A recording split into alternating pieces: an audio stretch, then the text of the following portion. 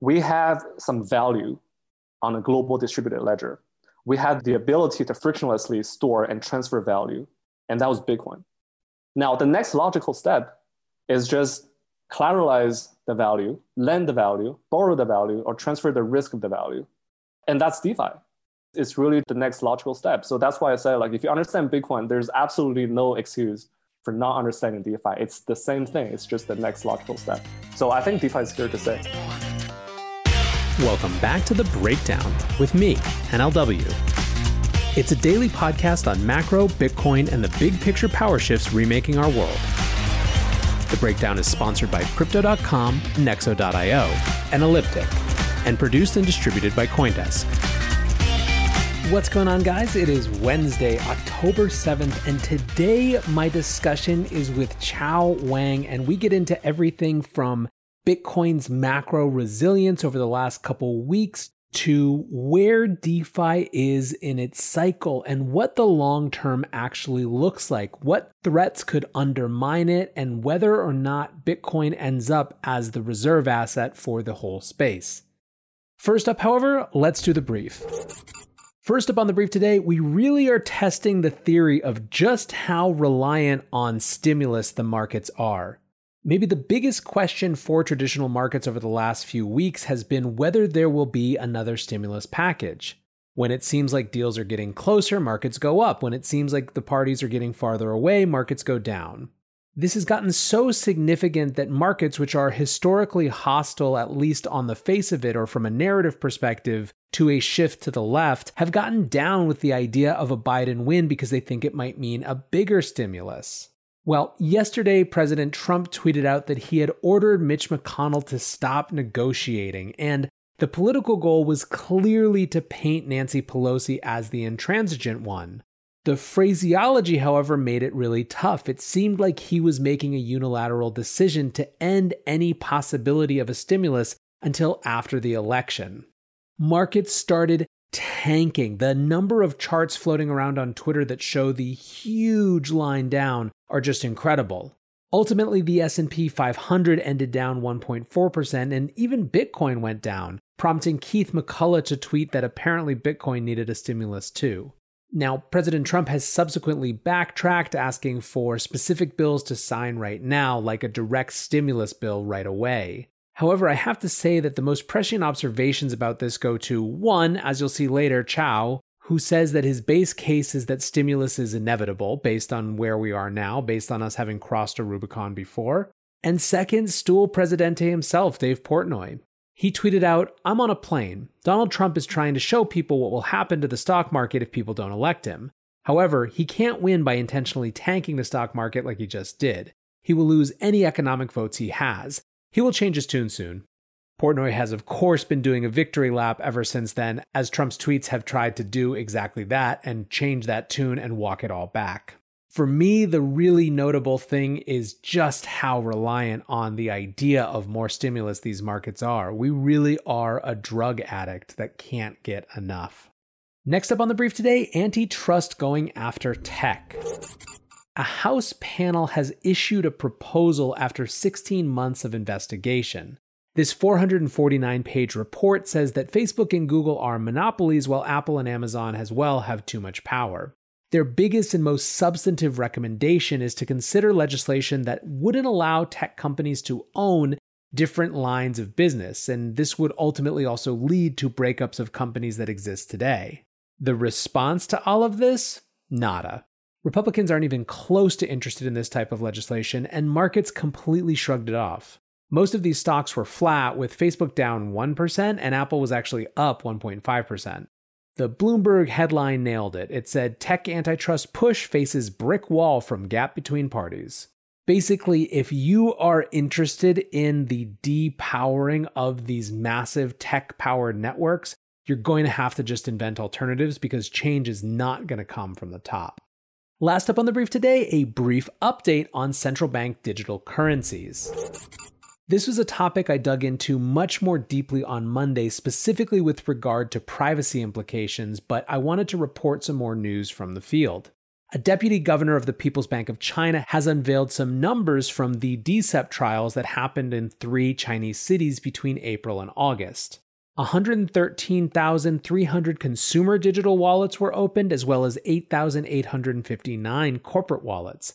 These processed the equivalent of 162 million across 3.1 million digital yuan transactions. Those transactions represented 6,700 different use cases, and so the PBOC is claiming quite reasonably, I think, that this makes it the most widely used commercial CBDC. Trials, of course, have now expanded in China, so expect more on this over the coming months. The one other bit of CBDC news that I wanted to mention is that the Korea Herald is reporting that the Bank of Korea is moving from a research to a technical phase to actual trials. This is particularly interesting. Part of what I said on Monday is that over the course of this year, a lot of the CBDC efforts have accelerated, and this is certainly the case in Korea. The Bank of Korea had originally said that it didn't see a need for a CBDC, but then changed its tune very, very quickly.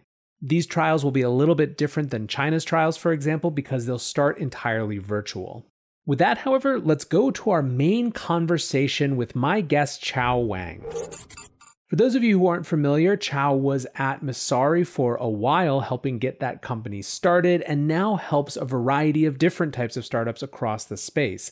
He's also a personal trader, and I've always found his analysis particularly dispassionate, which is something that is so rare in crypto that it's often just on the face of it hugely differentiating. In this conversation, we talk about Bitcoin and its resilience in the context of macro factors over the last few weeks. We also talk about DeFi and why Qiao believes that it is such a logical next step from the foundation that Bitcoin has built. We even discuss why Bitcoin rather than Ether might end up as the reserve asset for DeFi. And finally, we talk about the risk of regulation and whether it makes the entire DeFi project almost null and void, or at least highly suspect. Is the chief value proposition of DeFi simply reducing friction? And is that reduction in friction simply skirting around regulations? If that's the case, what future does it have? This is a really interesting conversation, so I hope you enjoy it. All right, we are back. Sir, welcome to the show. It's been long overdue, I feel like. Yeah, I appreciate having me over. So I was just telling you before, I have been, I think that we're in a really weird moment right now. And I think that especially going into the elections, we're poised to only see it get weirder in some ways. And you are a very keen observer, I think, of markets from a traditional perspective, a Bitcoin perspective, and a DeFi kind of crypto writ large perspective. So I thought it'd be fun to just kind of let it rip and chat about what we're seeing going on out there and your perceptions of things. And that's kind of what I'm thinking. Let's do it. So we're recording this on Tuesday afternoon. Donald Trump has just tweeted that there will be no stimulus. He's told Mitch McConnell to stop, and markets don't seem to be liking it. But what do you make of this tweet, I guess, in general? And then maybe we'll talk about Bitcoin as well. Yeah, I mean, I was taking a nap when Trump tweeted about this, and I missed a couple of really obvious trades. But my high level thinking around macro is in election is that I have no edge in this market. I mean, everything boils down to knowing what Washington is going to do next. If you know what Washington is going to do next, then you can make a lot of money. But I don't know that. I have no edge in this market.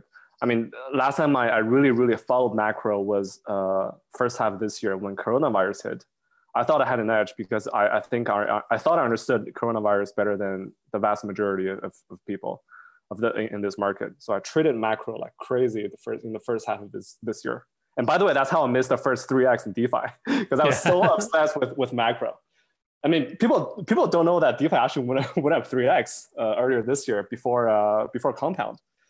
But now I just, I don't think I can really. I mean, if you trade crypto with a time horizon of 1 or 2 weeks right now, you're essentially trading Nasdaq. And in actuality, very few people have an edge in that. So, I don't really do a ton of discretionary, 2-week kind of trade nowadays. Mm-hmm. But overall, I mean, stimulus is always going to come. I don't know what's going on currently in Washington, but we crossed the Rubicon during coronavirus with QE infinity and all that stuff. So the stimulus is always going to come. That's my base case. And all this monetary and fiscal stimulus is going to push asset prices to levels that would be totally unthinkable before this year. And that includes stocks, gold, and also Bitcoin, and also like the rest of crypto.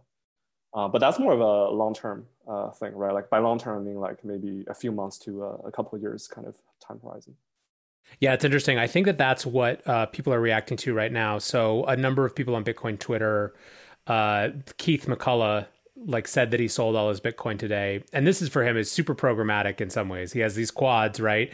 And we moved from quad 3 to quad 4. And basically the difference between those two is growth slowing in both, but the expectations of inflation are what's different. So in his quad 3, expectations of inflation rise. That's where we've been for a lot of the year, at least from a narrative perspective, right? People getting more and more nervous about inflation rising, hence the gold trade, hence the Bitcoin trade. Now he's kind of moving into quad 4 in his lexicon, right, which is all about inflation decreasing. So just a sense of potential, deflation or whatever. And it seems to me that in a lot of ways, when you look, depending on what your time scale is, this is the central debate, is whether you think more people are expecting inflation or whether you think more people are expecting deflation. And pretty much everything follows from there. Yeah, for sure. I mean, again, for me, I have no edge in this game. Over a 3-month time horizon. I guess that's what Keith McCullough's time horizon is, right? He switches quads from, one quad to another for a couple months, right?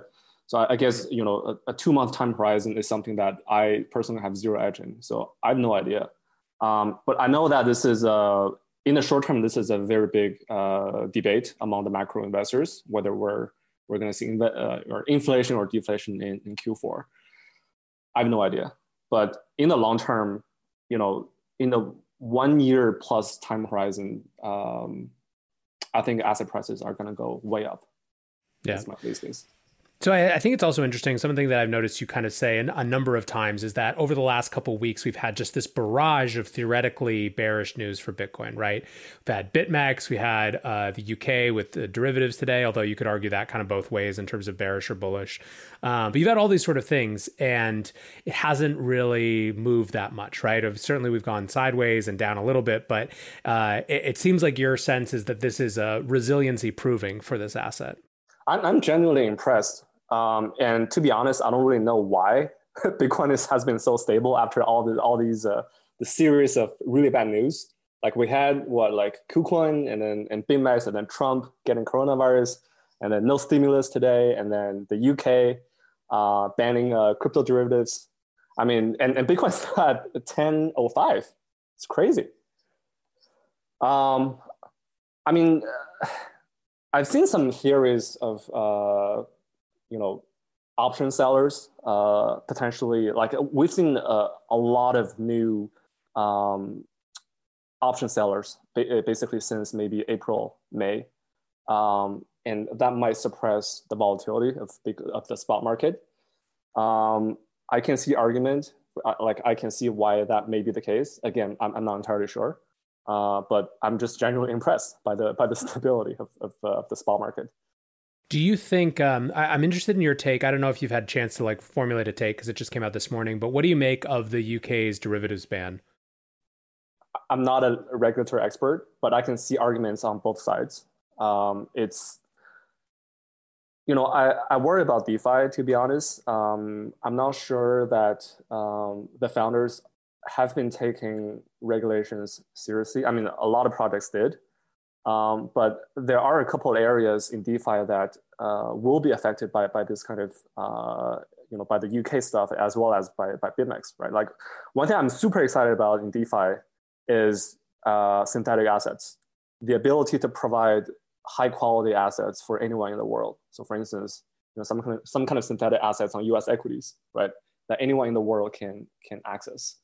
But these synthetic assets are derivatives. And obviously this new UK news would be bearish for this type of projects. But at the same time, I see some pros. I see some reasons for being positive. I personally think the amount of leverage in the crypto market in general is just ridiculously high. Like people don't need 100x leverage, and that's just ridiculous. Like Warren Buffett in his entire life, at probably at maximum, he might have used like 2x leverage or something. Like basically, if you have like $1 million, you leverage to $2 million. That's what Warren Buffett did, and he made a killing throughout his life. You don't need that much leverage to make a lot of money. Like anything above like 2x or something. I mean, of course, if you want to do like short-term trading, it's fine, but 100x leverage is really detrimental to the market. And that's what we saw in March this year, right? With BitMEX collapsing, the deleveraging of BitMEX. We went all the way from like 7,000 to 3,000 within a day. I mean, that was really bad. I think, I'm generally I guess a small regulation kind of guy. Like I don't like, I prefer as few regulations as possible. But among all the regulators in the world, I think the derivative regulators are probably the most beneficial to the market, to a healthy functioning of the market. I mean, there is a reason why CME futures are not giving traders, even institutional traders, 100x leverage, right? They give institutional traders maybe 5x leverage. And that's because they're heavily regulated by the CFTC. So again, this whole story, I can see pros and cons on both. But again, I haven't read the fine prints. I'm not a legal or regulatory expert. Well, I think that the challenge that you kind of are striking on is that there's almost an inherently broad brushstroke nature to this when you lump together all crypto derivatives or all derivatives of any type, right? You're talking about things which are these really interesting experimental use cases which potentially increase access, and that is in fact their point, right? The synthetic assets like you were just talking about. But you're also talking about like degenerate casino games online, with the leverage. And theoretically, I don't think it's unreasonable to expect regulators to get sophisticated enough to be able to differentiate between these two, but that's not usually going to be the first pass. It's an all or nothing type of situation, right? I think that's a good point, yeah. So you ran a couple of polls that I found really interesting about DeFi investor sentiment over the last couple of weeks. So what was the idea of those polls? What was the prompting for that? Because I thought it was I actually referenced them today on the show before we did this interview. So I guess the story goes back to maybe early September, when the entire Sushi Swap drama happened. That was the first sign that told me maybe we're at the top. I mean, it's just the kind of stuff that usually happens at the top, right? Local top, not necessarily like a multi-year winter or something like that, but it's the kind of stuff that happens at local top. And I said to myself, if this is indeed a top, then we're going to crash really hard, because we just went through a parabolic 10x increase in the entire DeFi market, including all the blue chips as well as the long tail of DeFi projects. And today we are maybe on average 50% off the top, maybe 60%. Usually this is not the bottom in crypto. Usually we should be prepared for maybe 80% to 90%. I mean, this may or may not happen, right? Like this might be the bottom, but I wanted to see if the market is feeling fear and despair and anger. But I don't really see that today. I still see a lot of hope. So my base case today is we're probably going to be lower still 2 to 3 months from now. Again, I could be totally wrong, but I think based on all the, triangulating a bunch of information, the charts, the sentiment, I think I'm probably 60 to 70% confident I'm right. So, that's why I did this poll this morning. But again, DeFi, the fundamentals have been improving. Like paradoxically, the TVL has been increasing over the last month. So, and the founders are working really hard. I see a bunch of new projects in the private market.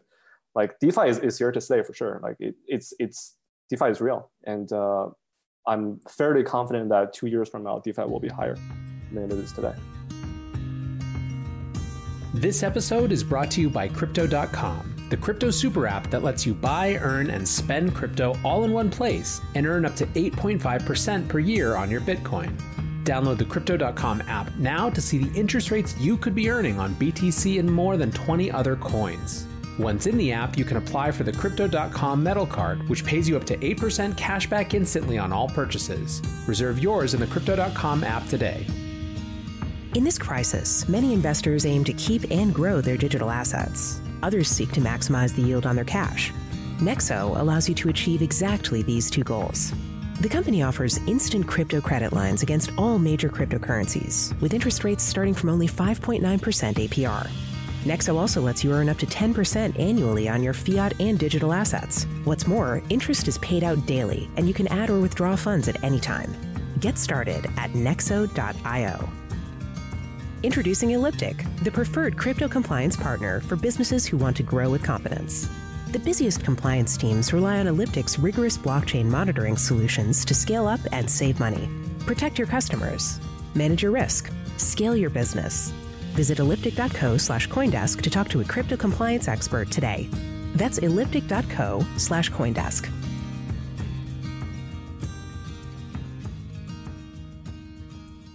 You've been through a lot of cycles in this industry, right? And have had a kind of experience watching things come and go. And you had a tweet that said, in crypto's brief history, we've seen numerous crypto narratives come and go. However, DeFi is one of the very few that's bound to stay. Why? Since Bitcoin, we have value on blockchains. The next logical step is to trade it, lend it, borrow it, collateralize it, transfer the risk of it, etc. So I guess, for people who don't know, how long have you been in this space? What have you been watching? And what got you so excited about, or what makes you have high conviction in DeFi?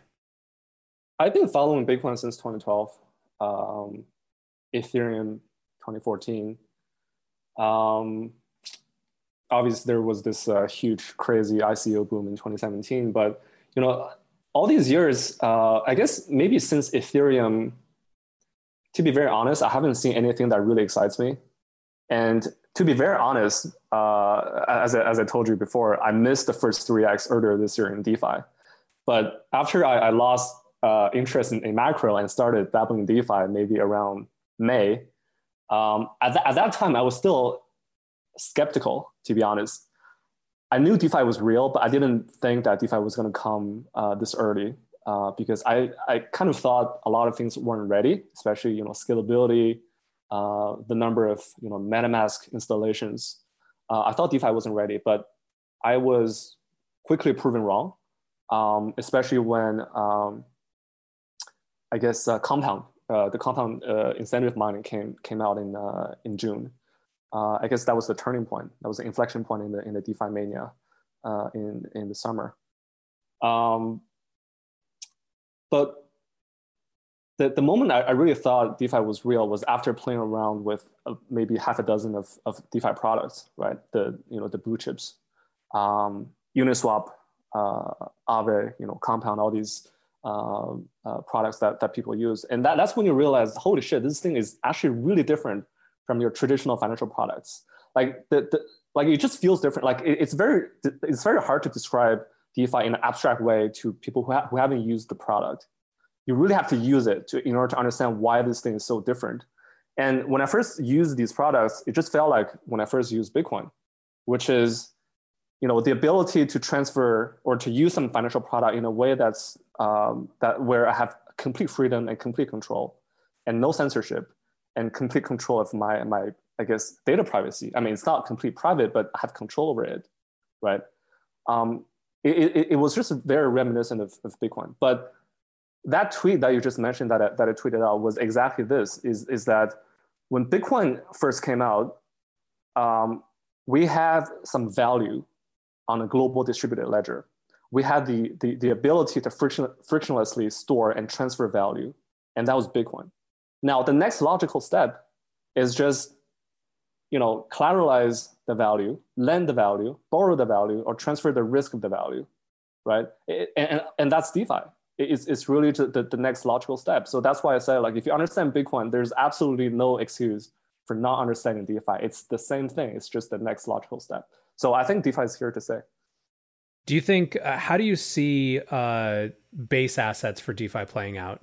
Like, do you see Bitcoin becoming kind of the reserve asset for most of DeFi? Do you think it'll be Ethereum? Do you think it moves to other chains? Is it kind of like some crazy melange that mixes everything? Again, I think you need to play around with the product in order to make a conclusion or hypothesis. I think wrap_BTC just feels pretty good, to be honest. So I don't see why Bitcoin cannot become the reserve currency of DeFi. And if we do come from an Ethereum-centric DeFi world into a multi-chain DeFi world, then it's going to be even more competition for Ether, the asset.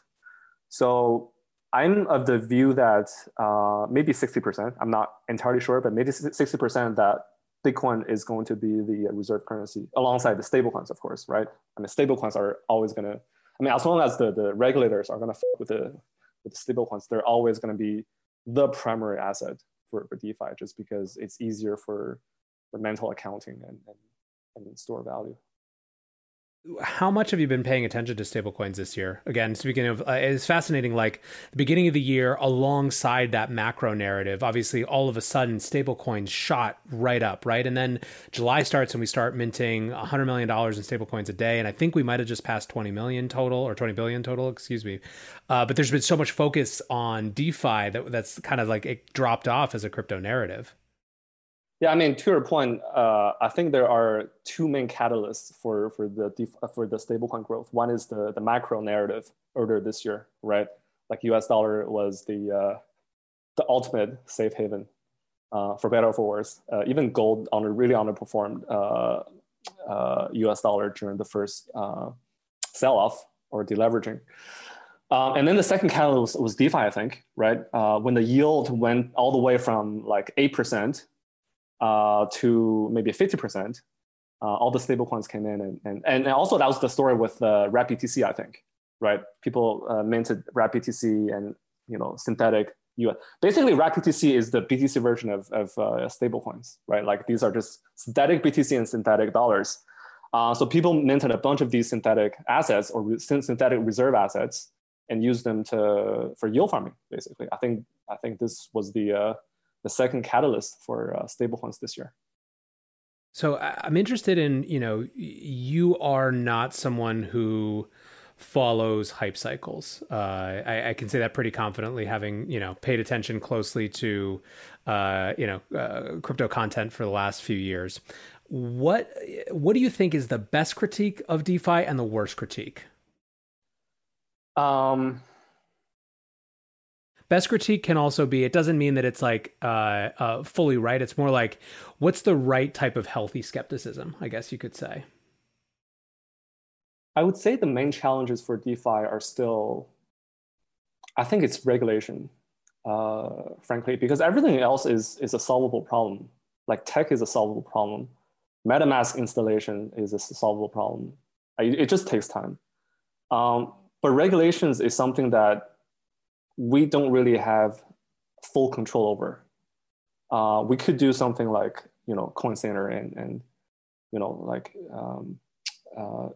really like with active evangelism for DeFi. But if regulators wanted to kill a new technological innovation, they could do that. They can kill it. They can never kill it completely, but they can make it very hard to use through a bunch of new regulations. I think this is the main challenge, to be honest. And, as I told you earlier, I've been running the DeFi Alliance for a few months, and this is probably the biggest problem that we're working on right now.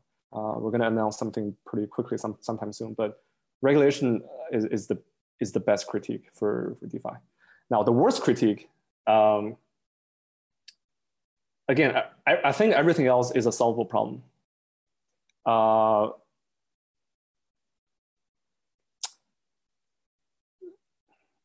I mean, what are some of the criticism of DeFi currently, right? Like, I don't know. I think that you hit the nail on the head when it comes to the regulation piece, that like this is ultimately escaping notice right now because it's escaping notice right now, but that we're going to see a repeat play out of, I mean, 2 years ago, right, when the ICO boom was happening, people thought that they could kind of get away with it. And now we're just seeing the kind of wave of action stream in. And I think that there's a concern that if the chief value proposition ultimately is kind of a regulatory arbitrage or skirting around legislation, it's not going to really work. Yeah, I mean, one of the main benefits of DeFi products is the lack of KYC, which by extension means an easy and frictionless onboarding system or onboarding process user experience. I think the entire DeFi at its core is about frictionless user experience. And the lack of KYC is a main part of it, and that can get killed by regulations.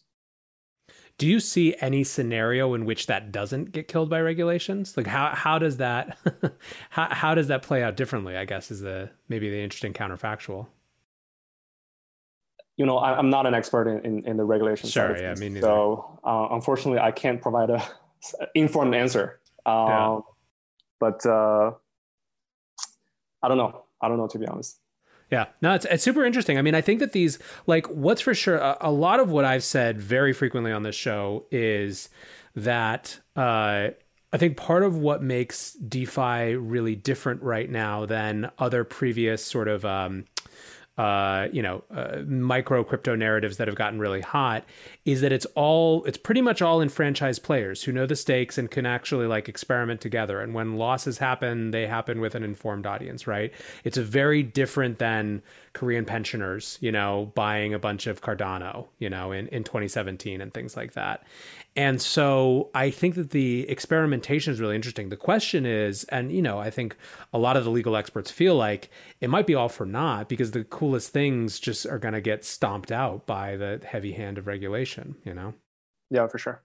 It'll be interesting to see. So let me ask you a question about another narrative, which I actually haven't covered very much on the show, but is something that I saw another tweet from you.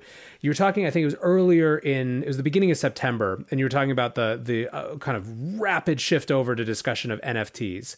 What's your take on that? Like, how has that changed since then? Was it just people looking for something else to talk about because DeFi started to cool down a little bit? Like, yeah, for sure. I mean, it's both. I mean, first of all, this fucking NFT narrative is so fucking dumb. Sorry about my language, but it's not that the NFT projects are dumb. Like there's some really great projects, but NFT, it stands for literally non-fungible token. Like being bullish on NFT is like being bullish on ERC20. What the fuck does that even mean? Right? Yeah. Like if you want to be bullish on something, you want to be bullish on some applications that are built using NFTs, using whatever non-fungible token standard on Ethereum or whatever, right? So NFT, this narrative itself does not make any sense. Now, am I bullish on NFTs? Sure. I mean, there's absolutely no reason why NFTs are not going to succeed, right? I mean, we've seen fungible tokens accrue a ton of value since Bitcoin. Bitcoin is a fungible token, right? And then all these ERC20s have non-zero value, right? So, I mean, we've already seen $200 to $300 billion worth of value being stored in fungible tokens. So why can't non-fungible tokens accrue a ton of value, right? I mean, this is my high-level take. Now, I haven't dug into very deep into like the NFT world. I've seen a few projects here and there. Some are very interesting. The aggregation plays, the exchange plays. NFT exchanges, or NFT lending, borrowing, whatever. Like these make sense. I mean, if they can be done on fungible tokens, why can they not be done on non-fungible tokens? Now, I'm not an expert again, but I can see NFT becoming very big. At the same time, this recent you brought up this really good point that this recent rise in the NFT narrative was really, really because of the fatigue with the DeFi narrative. It's so obvious and so stupid. Yeah, I mean, the entire crypto market just constantly looking for a new narrative. That's been the case since since the dawn of time. Yeah, since exactly. the dawn of time. Yeah. Yeah. No, I think it's interesting. I think actually it's a great clarification, not just for the NFT space, but for any of these spaces where it's like, okay, if the idea is that this underlying technology or enables some type of thing that wasn't possible before, then the question is the thing that it enables going to be significant in some way? And there's a full range of possibilities. Like, I think that digital collectibles have they have both a lot of opportunity, but they also have a lot to prove. I also get the feeling often with them that it's not in the same way that you can't say like our book's going to be big or like our movie's going to be big. It's going to be specific genres, or you know what I mean? Like where it's you're basically with NFTs, you introduce culture, not just finance. And figuring out where a culture is going to drift and how people are going to ascribe value to cultural assets is very different than pure play financial assets. And all the speculation in the world won't make it so if people don't care. I wouldn't be surprised if NFT's real heyday or digital collectibles real heyday isn't until you actually have virtual worlds where there's a complementary way to display your digitally scarce asset. You know, that's such a huge part of people knowing that you own a thing and being able to show off that you own a thing is such a big piece of it, you know? Exactly. That's the core of digital collectible. It's this sentiment attachment, or being able to show off the thing that you own. I think you would have to see some kind of Instagram for NFTs before NFTs. I mean, it's kind of like the relationship between an Instagram for NFT and NFTs is kind of like the relationship between Bitcoin and Coinbase, right? Bitcoin and Coinbase early on, they helped each other become successful, and we need to see that in NFTs as well, right? We're gonna have to see an Instagram for NFTs where people can show off their NFTs, in order for the NFT sector to become successful, and vice versa. I mean, this is also interesting because it comes back to another thing that I've thought a lot about DeFi, which is like, we always have an ambition for things to get very big, very fast, you know, like, especially, I mean, this is a very human tendency. If you see a potential future that you really believe in, you want it to be so, you want to bring other people into that. But these kind of micro ecosystems are growing up in a way that is like, I think that it doesn't diminish the value of them for them to be small or only have a certain number of kind of early adopters who believe in that, right? Like, we're in the kind of early stages of bootstrapping that sort of value, particularly when it comes to something like digital collectibles. And that doesn't mean that it's inevitable that we kind of cross the chasm or anything, but it's certainly like, you know, I think it's similar with DeFi. Like, it doesn't feel to me like the type of thing where you want all of a sudden a bunch of normies, you know, to like flood into the space and start playing around. It would create this chaos in the system, you know? Yep, for sure. Fascinating stuff. What else are you paying attention to? What else is interesting? What else, you know, between now and the end of the year, what do you think might happen in Bitcoin or crypto that's worth kind of keeping an eye on?